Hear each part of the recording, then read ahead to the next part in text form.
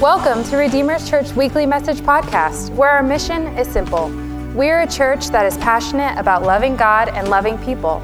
And now, we hope you enjoyed this week's message by Pastor Caleb Schaefer.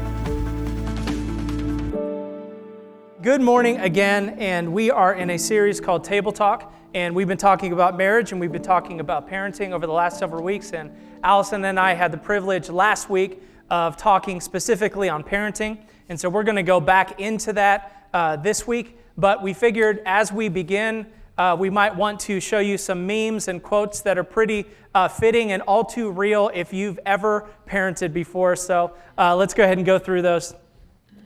Bedtime is the leading cause of dehydration in children. If that rings true, say amen. All right, number 2. 90% of parenting is just thinking about when you can lie down again.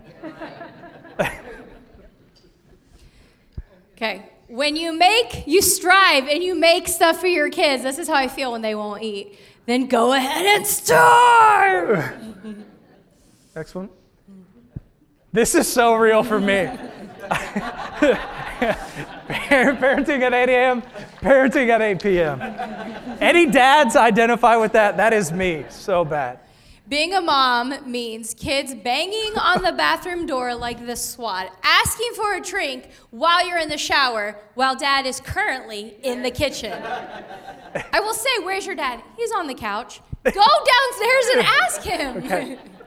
The quickest way for a parent to get a child's attention is to sit down and look comfortable. I cannot tell you how many times I just sat down and immediately they flock. I love when my kids tell me that they're bored, as if the lady standing in front of a sink full of dirty dishes is the place to go to know how to have a good time.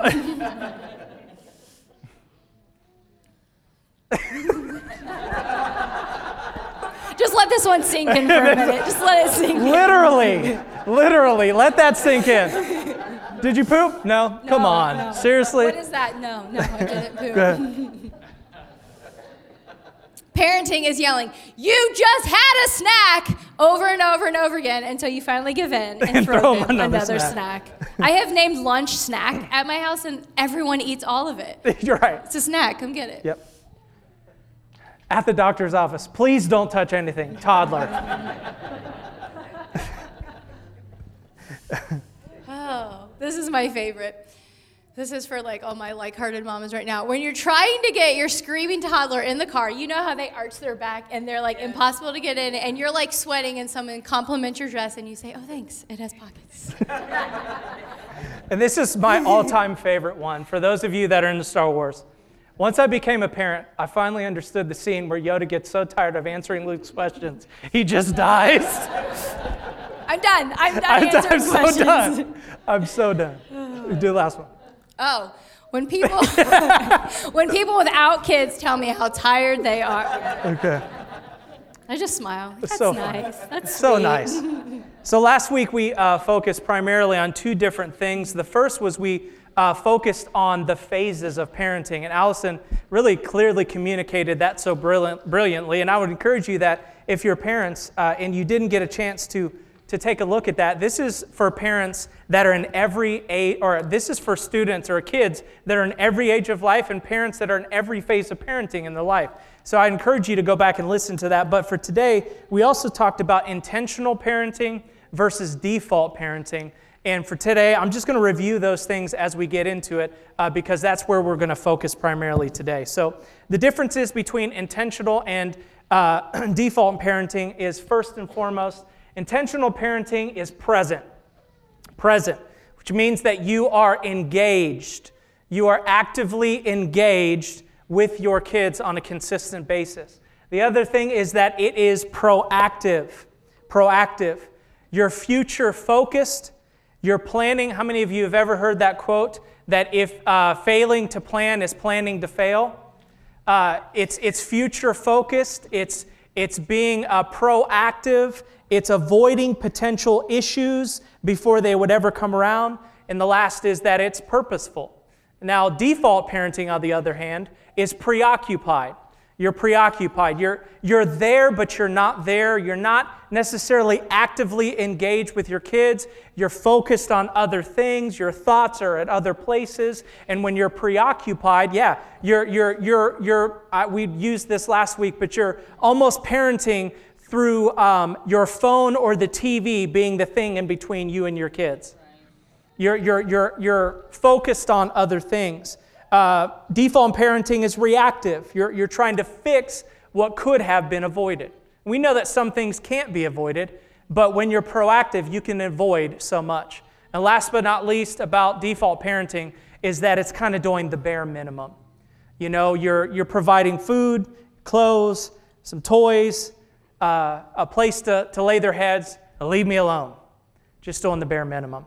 And so, but we know this, that we can't default parent because parenting is a calling. We can't default parenting because parenting is a calling. And the reason why parenting is a calling is because children have a calling. That's right.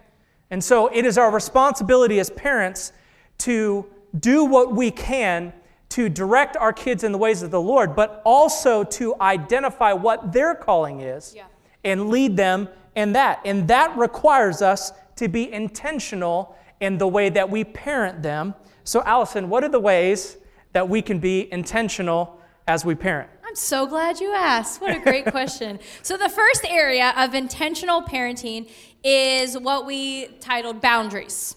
So what is boundaries? Our boundaries we defined as two things. Boundaries clarify freedom within limits, and boundaries protect from potentially destructive things from outside of a boundary. I automatically think of like a fence, right? If you have a yard, free to run around, the fence also keeps maybe neighbors' dogs, burglars, whatever. It protects your kids, right? So we see intentional boundary created with these two purposes in mind in Genesis 2, right from the very beginning.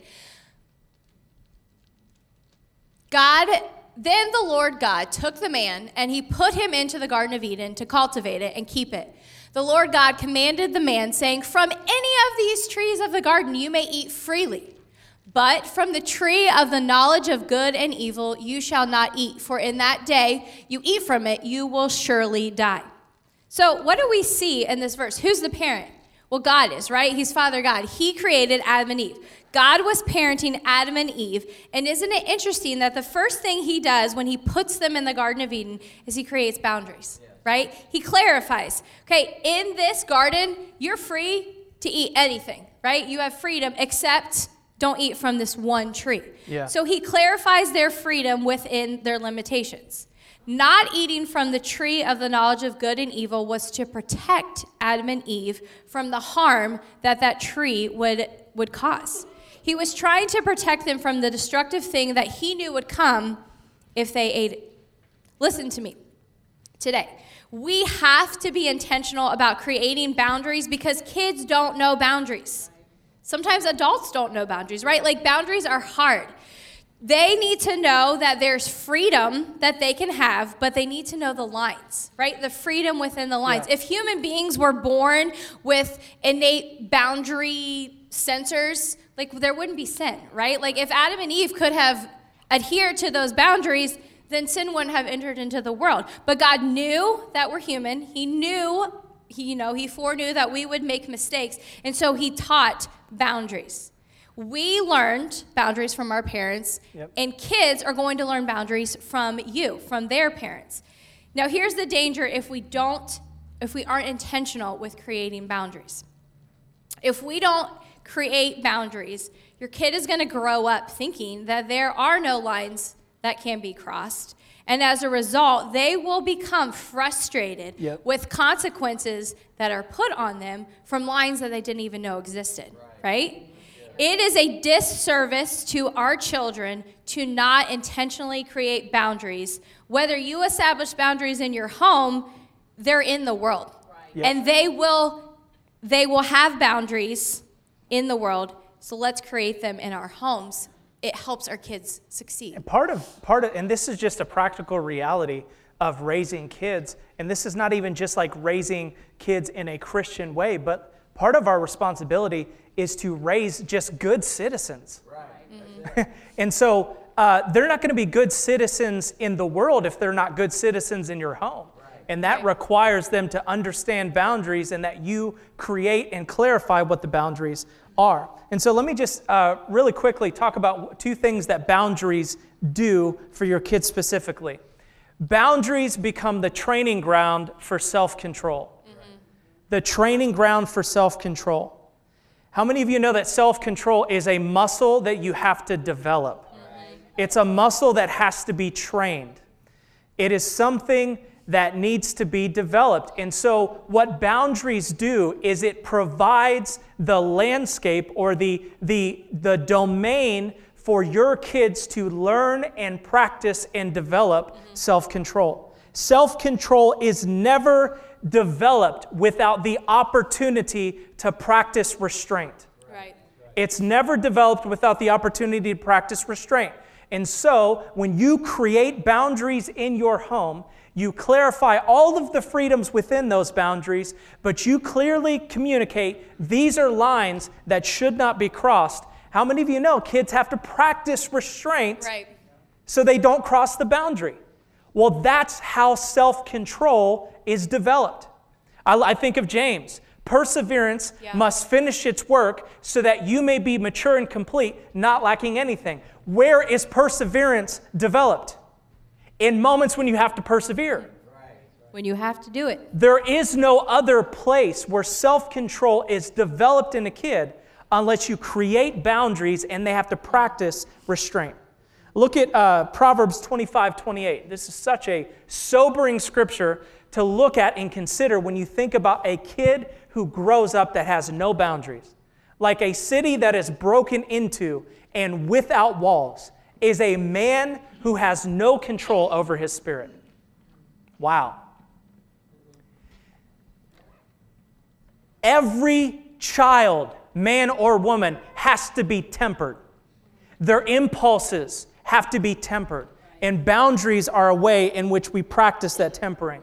The second is this: boundaries provide safety and security for children. Safety and security for children.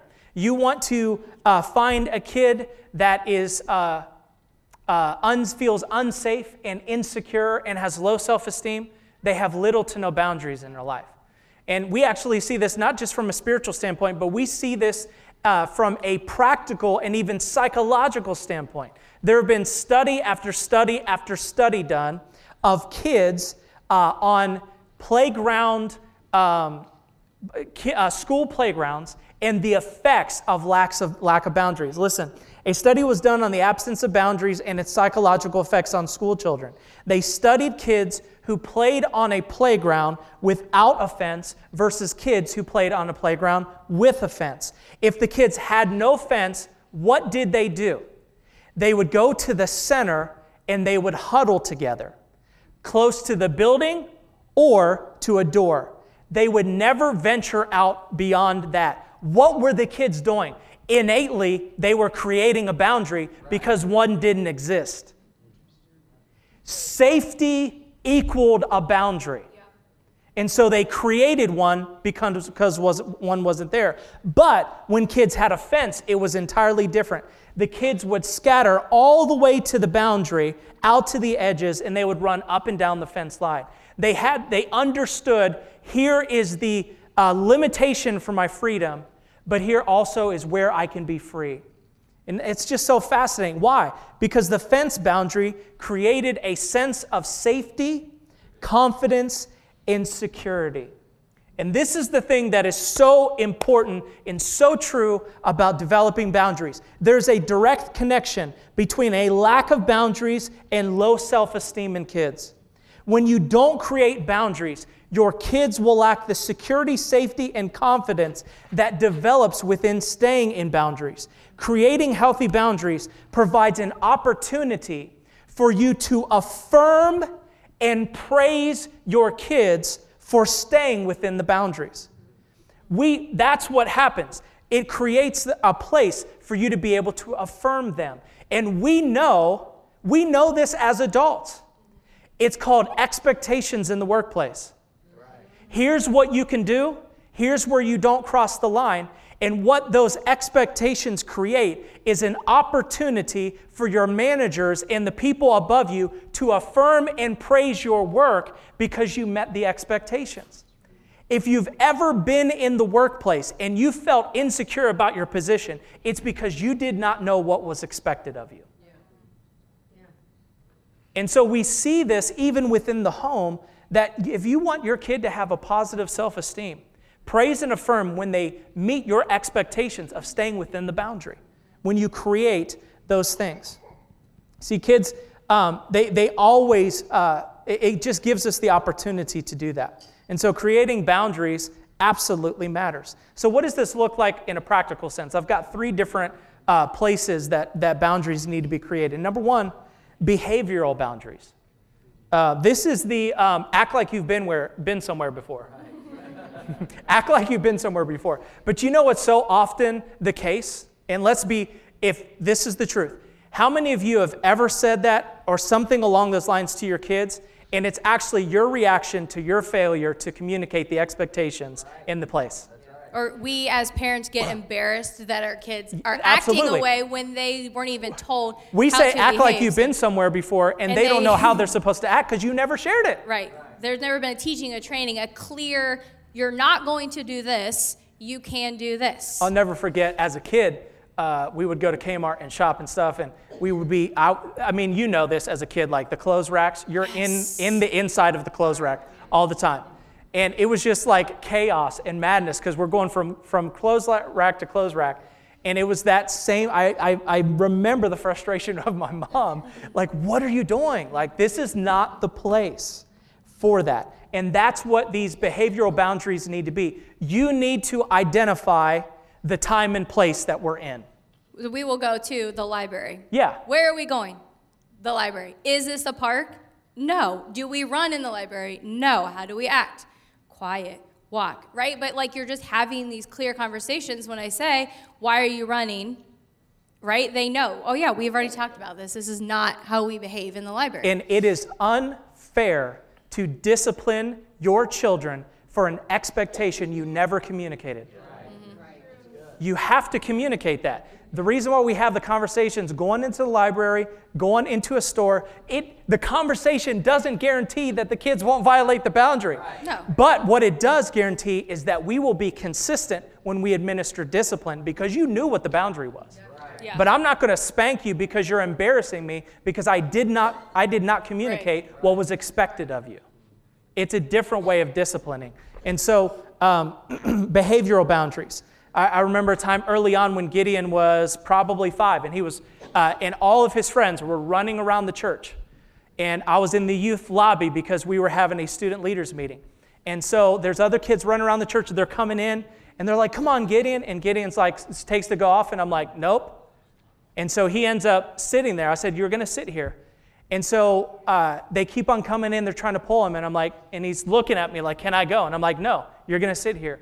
And so he eventually looks at me and he says, Dad, why won't you let me just run with them? And I said, because you have the privilege of me being your father. You're going to sit here and act like you've been somewhere before because the church isn't a jungle gym. Now, this is hypocritical because Zeke runs everywhere. Zeke and Ella weren't born yet. Because so y'all know by the 3rd kid you give up. Don't lie. Pray for us, please. Pray for us. But I said, you have the privilege, and I meant that. It's a privilege for you to have a father that cares about how you behave. Yeah. You're not going to just be acting a fool, running around doing all sorts of crazy stuff. And so, as Allison said, we have a lot of times where we have those conversations. Another boundary is attitude boundaries. Attitude boundaries. Practicing gratitude. Like saying thank you. Here's an attitude boundary. Look them in the eye. That's an attitude. That is, oh gosh, when my kids do that is, I want to spank out of anger. Because it's so rude. Hey, you're going to respond to an adult that's talking to you. Right. Yeah. That is rude. There's no excuse in my mind to just ignore someone. Because here's the other thing. We all know this about adults. Like, adults talking to kids requires an adult to be vulnerable. Right. You know? And so it's like, hey, you're going to acknowledge that they spoke to you. You're going to look them in the eye, and you're going to answer the question. I will never forget Aunt Jill. Gideon had to have been like 3 or 4. Yeah. Poor first kid. We already said we signed him up for prayer. But one morning she said, good morning. All he had to do was turn and say good morning. But for whatever reason, his little stubborn heart would not say. And so I said, we stood there until he would look up at her in the eye until he said good morning. And it's like so painful. And you're like, just say good morning. Like, it's not that hard, right? But like, whatever moment, like, we stopped and took the time. And Aunt Jill was so gracious because she just stood there as I'm like, say it, you know, like, with the look. And I was like, you're going to look her in the eye and you're going to say it. And we're not leaving this situation until you say it. And it made me think back to like our sermon last week, is that teaching and training period of when your kid is from like 2 to 7, the consistency and the time, right? Yeah. And I don't remember. He must have finally said good morning. And then I think 3 years later, she brought it to my memory. Like, do you remember that moment when he wouldn't? And now if you were to say something, you know, he turns and would say it. Now it's not always like the most cheerful, but he will turn and acknowledge you as a human being. But it was just like, I had forgotten about that situation. And it was just like, oh my gosh. Like, so I guess my encouragement is take the time, because it does bear fruit. The third place that establishing boundaries is recreational boundaries. That is limiting how much time they're on social media, on TV, video games, things like that. Now, one of the reasons why we do that is because that's fun, but life isn't always fun. Right. And I want you to think about this. Your kids go to school, they come home, and if they have no recreational boundaries, especially applied to those things, and the moment they get home, they are playing video games or on social media, on their phones from the beginning of when they get home till bedtime. What it reinforces is that life is fun. And then they have a problem going from teenage years into adulthood when you're doing things that aren't fun all the time. And this is something that we've had to work with Gideon about. He's 11 years old. He thinks life is fun. Life is not fun all the time. And so we're going to limit the times that reinforce that life is fun all the time, because there's a healthy dose of that, but there's an absolutely unhealthy dose of it. It's just setting your kids up for reality, right? Yeah, like, absolutely. Yes, you can have fun, but as an adult, like, how much time do we really have for like just whatever we want to do, right? Like, yes, there is time for fun, and we will get to that next week, but life in itself is not a continual, like, video game party. We usually do in our house. We usually do something called No Screen November. My kids love it. It's no TV, it's no video games, it's nothing like that. And honestly, it's just a detox. Yeah. Because they can't handle it. Mm-hmm. Like, part of you developing boundaries is understanding what your kids can handle and what they can't. And that's why you have to develop them. And so we did No Screen August because we were going on a trip to Myrtle Beach. And so we took the entire month off from screens and everything, because we knew once we got in for the long ride, if we put something on, they'd be like, because they had gone without it for so long. Mm-hmm. But we were like, No Screen August. They were like, this stinks. It doesn't even rhyme. Yeah. Because we normally do No Screen November, because it goes as if you've ever been at my house and you see the sheet lying around. Yeah. Because for whatever reason, we have this big full sheet, and I put it over the TV at night, and when the kids wake up, they just know. Yeah. Right? Like, we're not turning the TV on, but they don't ask, right? Yeah. But if the TV's off without the sheet, they'll be like, can we watch TV? Can we watch TV? Can we watch TV? And I'm like, no, you already know the answer, but just doing that. But it's not just social media, video games, TV. Yeah. It's also establishing boundaries on who your kids are playing with. Exactly. Do you know who they're playing with? Do you know whose houses they're in? Right. Can I tell you, I got exposed to pornography in houses that I shouldn't have been in. Right. That's where it started. Right. Okay? And so those are boundaries. Now, I know that you can't, it requires so much vigilance and so much to like be able to do that. But do the best you can to know the families, not only the kids your kids are around, but the families that they're around. And it's not like out of fear, because we can't No. be helicopter parents, right? Like we can't be with our kids 24/7, but there is wisdom, Yeah. right? Like asking the Holy Spirit, give me checks, who should my kids play with? And with video games, I talked about this last week, but I learned this from Aaron Coolish on Xbox. Gideon, we have the Xbox and the TV in the basement, and Gideon, that's kind of his lair. Like that's where he goes down to the dungeon and like he plays video games and stuff. But we leave the door open to the basement because we want to listen to the conversations. I'm going down there and I'm going through his messages and I'm like, who's this person? Who's this person? And you guys have to understand, especially with Xbox, everybody can contact your kids. You actually have to go in and shut that off from people just being able to send your kids messages. So it's so important to develop those things. So boundaries is the first intention. What's the second? So the second intentional parenting is discipline, which totally goes hand in hand with boundaries. So where boundaries are the lines, the expectations that you have established, discipline is, well, what happens when those boundaries are crossed? What happens when I step over the line? What happens when I don't meet expectations? Discipline is what we like to call in our house purposeful pain. So it teaches our children that when a line is crossed, that there's consequences. And sometimes those consequences hurt. And I don't mean like we are physically abusing our kids, but sometimes the kid, like No Screen November, like that hurts their little psyche. You can feel it. They can feel it. So it shows that there is freedom, just like the fence, the playground. There's freedom within these limits, but if you cross that line, you will have to deal with the consequences. I like to think of this because I'm kind of like a nerd, but Newton's third law of motion, which states for every action, there is an equal and opposite reaction. If you do this, this will happen, right? Like if you cross the line, this will happen. I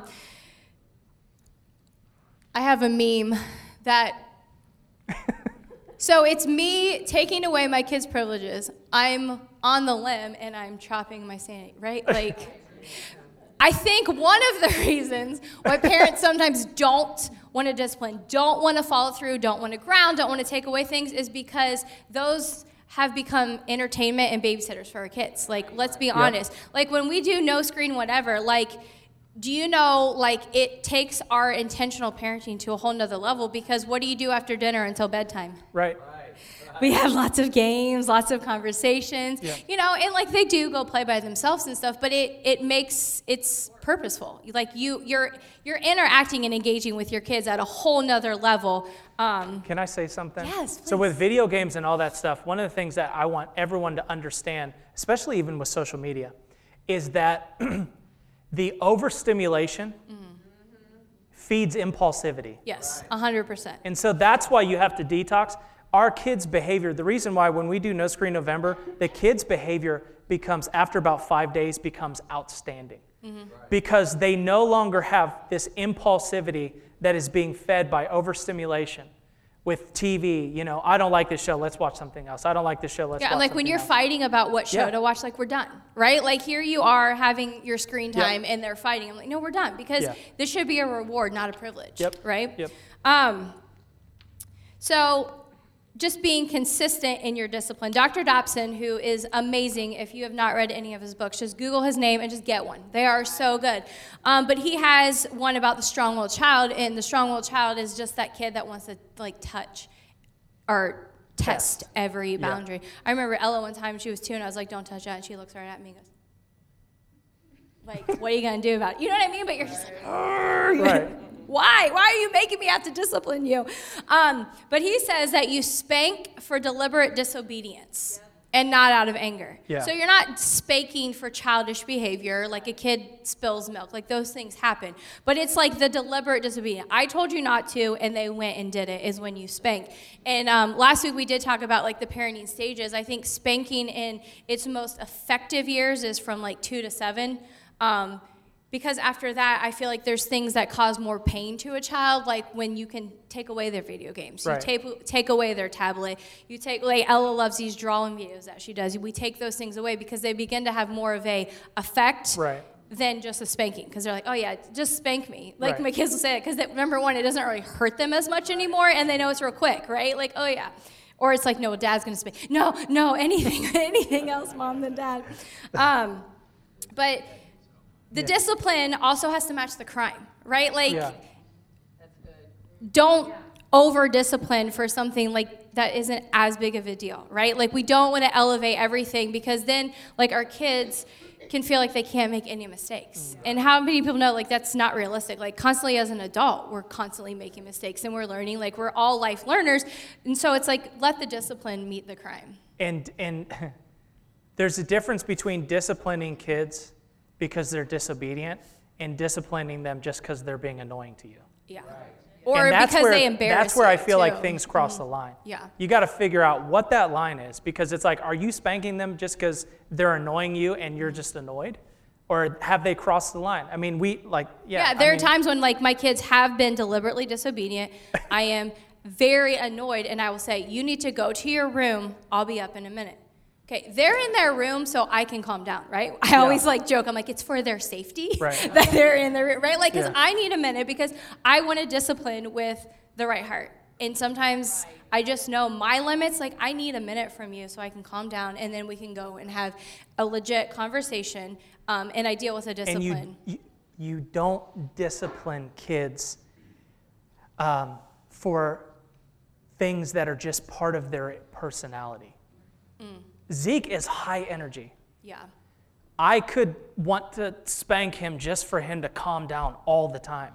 But he's high energy. Did you read my notes? Because I have an example of Zeke. I did see that. So, like, okay, we homeschool, everybody knows that, and, like, he has all this energy, and I had warned him, Zeke, sit down, we got to get through this. Sit down. And finally I was like, you know what? It's obviously not working. So my discipline for him, which exerted, pain to him, was he had to run around the house 3 times. Now, we have half an acre, so he had to run, and he was not allowed to come back in until he ran. So we all went to the window, and we cheered him on. We're like, there's one, there's 2. And he was like, I don't want to do it anymore. It's like, no, I gave you, expectations, and now these are your consequences. So it's like, yeah, I could have spanked him, but would that have helped the problem? Right. No, he obviously had energy in him that he needed to get out, so I had to find a punishment to meet the crime. And sometimes as parents, this is where we can get, like, frustrated and feel overwhelmed because, like, all of our kids are so different. They all respond to discipline differently. But I have been like, Holy Spirit, I need an idea, right? Like, you made my kid. You know what makes them tick. Like, give me an idea for this kid, because every kid responds. Zeke, we call him Minnie Dwight. He loves people. Right. He is, like, in the life of the party. He doesn't want to be left out. So, like, his discipline is going to his room. Oh, it kills him because he doesn't know what's going on. Right. But Ella would love that because she would go up to her room and she would just reorganize and decorate for hours. Yeah. So it's like you really do have to know your kid and apply. She rearranged her room like last week at 9:30 at night. Yeah, I thought she was sleeping. I go in there, I'm like, what are you doing? Anyways. So we are disciplining our kids not out of anger, but because we love them. Yep. We love them. Revelations 3:19 says, those whom I love, this is God speaking, I reprove and I discipline. Reprove means to correct gently with kind intent. This is you not disciplining out of anger. Yep. Therefore, be zealous and repent. So discipline is not done when you're angry for what your kids have done, but it's disciplining them because you love them. Yep. Those who spare the rod of discipline hate their children, and those who love their children care enough to discipline them. Wow. You would hurt your kid more in the long run by not disciplining them. Yep. And we see this over and over again when it comes to discipline. Proverbs 23, do not hold back discipline from the child. Although you strike him with the rod, he will not die. I love that. He'll be all right. Verse 14, you shall strike him with the rod and rescue his soul from hell. Wow. That one is a powerful scripture. So you're not doing yourself a favor and not disciplining your children. Look at what scripture says about what disciplining and when you need to do it. Proverbs 19:18, discipline your children while there is hope. Otherwise you will ruin their lives. My God, I think about the phase that they're in. The critical phase of disciplining your children is the phase of hope. Otherwise, you will ruin their lives. And that goes back to when you don't communicate boundaries and then you don't say this is the consequence for crossing a line, they grow up thinking that they are immune from any discipline or consequence whatsoever. It goes on to say in Proverbs 22:15, a youngster's heart is filled with foolishness, but physical discipline will drive it far away. Another example is Zeke. So Zeke is amazing, high energy and everything, but he's got a predisposition to be so rude. I'm going to be honest. And it's like bossy. Like it'll be breakfast and he'll be like, I'm hungry. Give me something to eat. It's like, who do you think you are? And then, like, there's been times where Allison's been making him cereal or something, and she'll place it in front of him, and he'll be like, I didn't want that cereal. I wanted that cereal. Why did you give me that one? It's like, what? Why do you think you're allowed to talk that way? So I was overhearing this one morning, and Allison was like, you need to apologize to me because you're being very rude. And so I come into the room because I've learned this from Pastor Dwight, but I've learned this in other places. Like, that's your mom. You're not going to disrespect her that way. Right. And so I come in, and she's like, you need to apologize. And Zeke looks at me, and then he looks at Allison, and he laughs. And I'm like, oh, folly is bound up in the heart of a child. Buddy, you just crossed the boundary. So I said, go to the steps. So it goes to the steps. So I go up to him, and I said, number one, you're not going to disrespect your mom. Number two, you disrespected me by looking at me and your mom and thinking that this was a joke and a game. Mm-hmm. And so I'm spanking you because of your disrespect with Allison. And so he stands up, and I'm like, turn around. So I spank him. Of course, he cries. Now, one of the things that I learned from my dad is my dad would spank me, but he always came in and he affirmed me afterwards. Right. So I spanked him, and then I turned him around and I said, look, I love you. And I always hit him with this scripture, and I know they love it.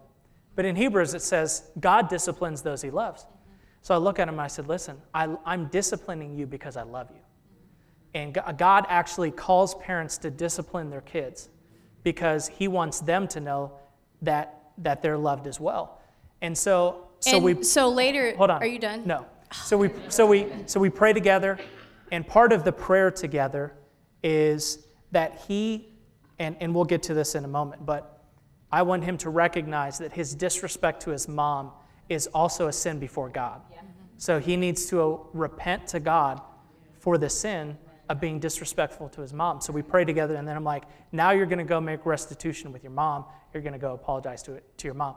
But in the moment when I was looking at him, he said, when you have a bad attitude, I can spank the attitude out of you. That's what I told him.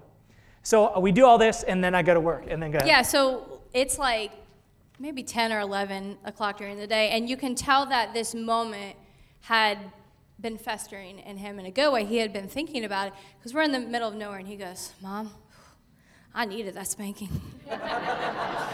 He said, spankings are good because they knock the attitude out of you. He said, and boy, Dad's hurt real bad. But like after that moment, like he was a gem all day long. Yeah. But like he even recognized. Sometimes we joke about this. Sometimes we like pre-spank our kids. Oh, we did. Once Everybody laughs. I just know. The way you woke up. You woke up and it was I know a Sunday you'll morning. need this later, so I might as well give it to you right now so you won't need it. No, Caleb had left early, like 6 or something, because he was preaching, hadn't had time to finish it, and they all woke up just like we all do on the wrong side of the bed. And I was just like, because I know it's going to be those days where I take each of them to the bathroom and spank them. So I just lined them up. And even getting, he looked at me, I was like, yep, you too. I was like, pre-spank them all. Here's the point that I want to make about why discipline is necessary. We discipline our kids because they recognize that they need something. Mm-hmm. They just don't know what they need until they experience it. And in Zeke's experience, he knew he needed something to arraign his behavior. He just did not know that it was the discipline that he had for me until he had it. Right. Mm-hmm. If you notice, he came back and he said, I needed that. He didn't even know what he needed until he had it. Right. So we discipline our kids. Here's the thing, newsflash, your kids will never think they need discipline. Right. They will never. Matter of fact, this is what our kids used to do. This used to make me laugh so bad. To avoid a spanking, they would discipline themselves and be like, I'm going to timeout. Yeah, Ella would always, would know, she'd be like, oh, that was right, I'm going to timeout. Like, just so she, anyways, But so your kids don't know they need discipline until they experience it. And it's our job as parents to recognize what they need and to give that to them. Here's my last 2 thoughts on discipline. One is we need to discipline our kids because we believe in their potential, right? We use disciplines as a mean to affirm our kids. Yep. When they do something, I will say, the way you hit your brother was not the way that God created you to be, right? Yep. Like, God created you to be kind. He created you to be loving, and what you did was not okay. Think about a horse. And I always just think of Grant because she is my horse referencer to anything. Is a horse that is unbridled and untamed is destructive. They are free. They're not. Their potential has not been harnessed per se, contained. But a horse that is trained, that has been bridled, is amazing, right? They're so useful. A workhorse can accomplish so much. But they have been trained, they have been taught, and they have been broken. That folly has been driven out of them when I think of a kid. And there's a saying in sports is, you shouldn't be mad when your coach is yelling at you. You should be concerned when they aren't, because that means they've given up on your potential, right? If someone is yelling and cheering for you, that means that they see greatness in you. When we discipline our kids, it's like, nope, you're better than that. You're going to behave like this, right? Nope, God didn't create you like that. You're better than this. There was a time where I was talking, or Gideon was talking to me, and he said, Dad, I feel like you're being too hard on me. And I said, listen to me. I said, I'm being hard on you because I am not going to let you become less than you can become. I refuse to let you become less than you can become. And so that's why I'm being hard on you. You will thank me later in your life for being hard on you in these areas, because I'm not letting you become less than you become, because you have potential. Discipline is about bringing the potential out of your kids and refusing to settle for less. Yeah. And it's all done with a heart of love, right? Like, we love what God gave us. We believe in their potential, and we use discipline to affirm who they are. They're not bad kids. They made a bad choice, right? Like, there's a difference. Like, your actions were bad. You are not bad. Yeah. So to be able to communicate that. When I discipline my kids, the one thing that I'm intentional is I look them in the eye and I tell them, that is not who God created you to be. You are not rude. You are not mean. And so when they have to pray to repent, it's they repent of that action, that heart attitude. That's because that's not who they are. Yeah. They are better than their behavior that they just acted out. And when we do this, we are using discipline to elevate our kids to another level, that you're better than that. Yeah. So discipline isn't just purposeful pain, and this is where we're going to kind of wrap things up. It's also the development of daily routines. Right. So discipline is purposeful pain, but it's also the development of daily routines. Which can also be painful. Which is also painful because, once again, life isn't fun all the time. Mm-hmm. Right. And so daily routines, we talk about chores, we're talking about social manners, daily structures and order. And by the way, God is a God of order. So he has no problem with you doing this. Notice at the beginning in Genesis, the Holy Spirit brooded over the waters, and out of chaos, he brought order. Mm-hmm. And so daily routines are part of discipline. These are the muscles of daily life. Look at Proverbs 22:6, because this is where I see daily routine. Train up a child in the way he should go. Even when he is old, he will not depart from it. When you are intentional about developing daily routines, you are teaching your children that there are things in life that you don't want to do, but they must be done. They must be done. And that goes back to like video games. Like, yes, it's fun in its proper time, right? There are things that need to be done. And I got to praise my wife, because these kids, when they get out of the house, they're going to know how to do laundry. They're going to know how to fill the dishwasher. They're going to know how to cook. They're going to know how to do all these things. Why? Because she's done this job of developing routine and structure in the home. And these are things you're going to do whether you like it or not, because this is what it's like to be a human being. Okay? And so your kids will never want to brush their teeth every single day. Okay, that's part of routine. You're responsible to train them that. They may never want to clean the room or take a bath. Lord knows, take a bath. Or wake up for school, but it's your responsibility to establish the routine, because parenting is about raising healthy adults, not healthy kids. Right. You're raising healthy adults right now, not when they're adults. Everything to prepare for adulthood should not be learned in adulthood. There are things you can teach them now that will put them a step ahead when they become adults, but you have to be intentional. And listen to this quote: snowplow parents prepare the road for the kids. Responsible parents prepare the kids for the road. Resilience is built not by eliminating struggle, but by normalizing it and teaching kids to see obstacles as temporary hurdles. We're not eliminating problems. We're not avoiding these things. We're using them as training ground to understand this is a part of life. It's an obstacle that you just have to deal with and overcome. The biggest phrase that I hear from all my kids is, it's hard. I don't know when hard became bad, right? Like, hard does not equal bad. Hard means it's new and you need more time to practice it. Yeah. And so, yes.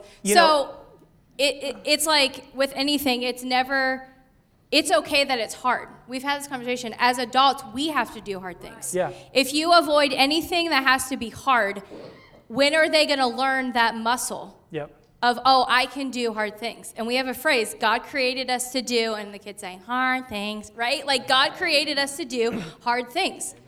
And there's things, the kids don't want to do.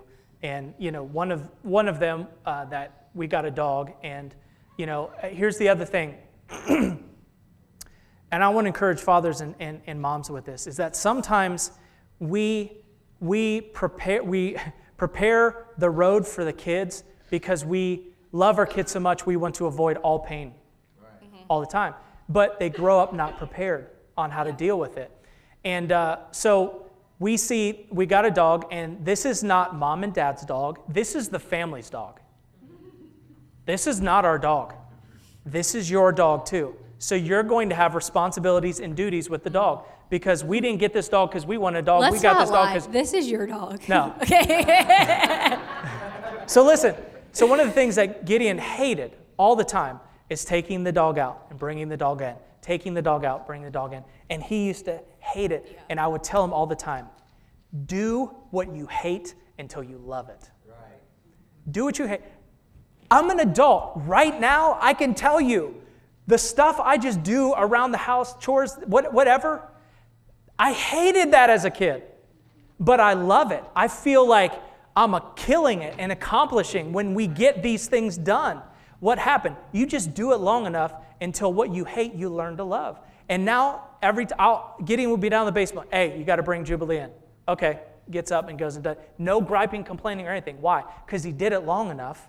What he hated, he learned to love. Right. It's not even a big deal anymore. I always say, learn to love what must be done, right? Yep. In life, there are things that just have to be done. It's your attitude, that goes with it. So we can't underestimate not only that discipline is purposeful pain, but also discipline is daily routine. And we can't disconnect how it's impacted and connected to spiritual life. I want you to listen to this quote. So Elizabeth Elliot, who was the wife of Jim Elliot, missionaries to Ecuador, said this, and it's so good. The spiritual training of the soul must be inseparable from practical disciplines. Caleb stole some of my notes is like God in Genesis hovered over chaos, over the darkness, and he spoke and order came, right? Yep. On day one, it was dry land and the seas, like order was becoming. And our kids don't know how to bring order to their chaos. Right. That is our job, to model it, to create it, to give them structure. Amen. So that one day it can become their own. If we don't create structure for them, like, hey, you got to get up for school, they're not going to one day, get up and want to go to a job. Right. Right? Like, it doesn't just automatically happen. Yes, your alarm goes off. I can attest to that. I have never been a morning person. Never. But you got to get up and do it. Like, it's still not fun for me. It's hard. But I still have to do it as an adult. You got to get up for school because I'm preparing you for real life. This is your job. Yep. Part of daily routines is determining what chores and duties that they will be a part of. And even with your own families is like, what chores are your kids going to do because they're part of the family, and what can they go above and beyond for to get paid for? Yeah. And we believe, like, I'm not paying you to unload the dishwasher. It's just our personal belief. You ate off of that fork. I provided you a meal. You can put it in the dishwasher and unload it. I may be hard, whatever. But we also want them to know that there are things that are above and beyond that are worth a wage. Yeah. Okay, that's teaching them incentivization for later when they'll have jobs and stuff. Yeah, and there is a bazillion resources. If you go on Pinterest and just Google chores by age, you will get 9,000 different things that people have done. Chores by age, I mean, there's some at 2. Ella loved to fold the washcloths and put them in a drawer. I mean, kids love opening drawers and put stuff away. Make it useful, right? Put that in the drawer. You know, they'll get it out again, but then you're teaching them to put it back away. So, yeah. So, we're going to close. Well, let's just have everybody stand. Yeah. And just to review really quickly, number 1, intentional parenting was present, it's proactive, and it's purposeful. Default parenting is preoccupied, it's reactive, it's just doing the bare minimum. And we can't afford to default parent. We have to be intentional because our kids have a calling, and parenting is a calling. It's a responsibility. And there were 2 significant areas to be intentional in: creating boundaries and also practicing discipline. You know, boundaries clarify freedom within those limitations, but they also protect your kids from what could be on the other side of the boundary. And in practicing intentional discipline, we've got purposeful pain, which is administering discipline when it's needed, and also establishing daily routine. So my question this morning for all of the parents, now I know this doesn't really apply to every parent in the room. Okay, there's probably a lot of people that are amening because they're just looking back at their past, moments with their kids. But if you are a parent in the room and you have kids in your home, between creating intentional boundaries and practicing intentional discipline, which one do you believe that God wants you to grow in? Which one do you believe God wants you to grow in most? Maybe one of the 2 you didn't think was that big of a deal.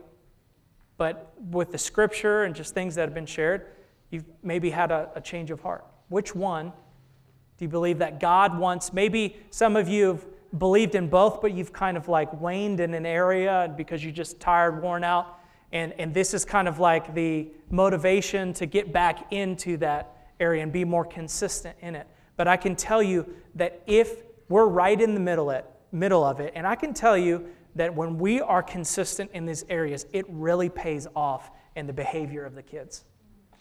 And so if you're in the room and you feel like God has been speaking to you about one of those areas, I just want to pray for you at this time, just specifically just right where you are. But if you felt like God kind of spoke to you about one of these areas, just slip your hand up. Awesome. So let's pray. God, I thank you so much for the privilege of parenting. God, even in the baby dedication, we talked about how children are a reward from you. So God, I just pray today that you would maybe open our eyes to the rewards that we have in our home. God, that we would see them differently, that today would be a fresh start. It would be a new day and in our approach in parenting. God, I pray, Lord Jesus, that you would give us the grace and the wisdom to identify what boundaries need to be made in our homes.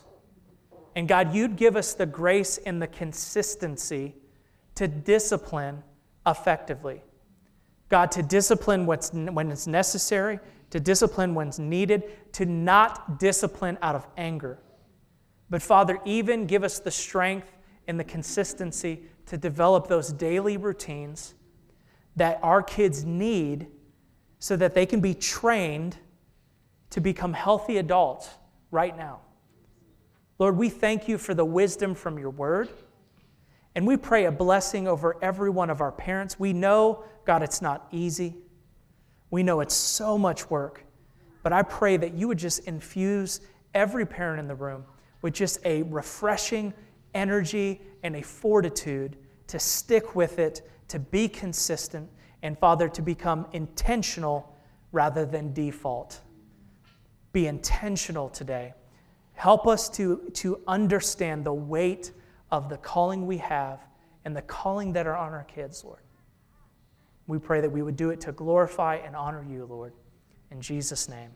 And everybody said, amen. Thank you so much for listening to this week's message. We hope you were challenged, encouraged, and inspired as you listen to this teaching from God's Word. For more messages or information about our church, please go to www.redeemers.life.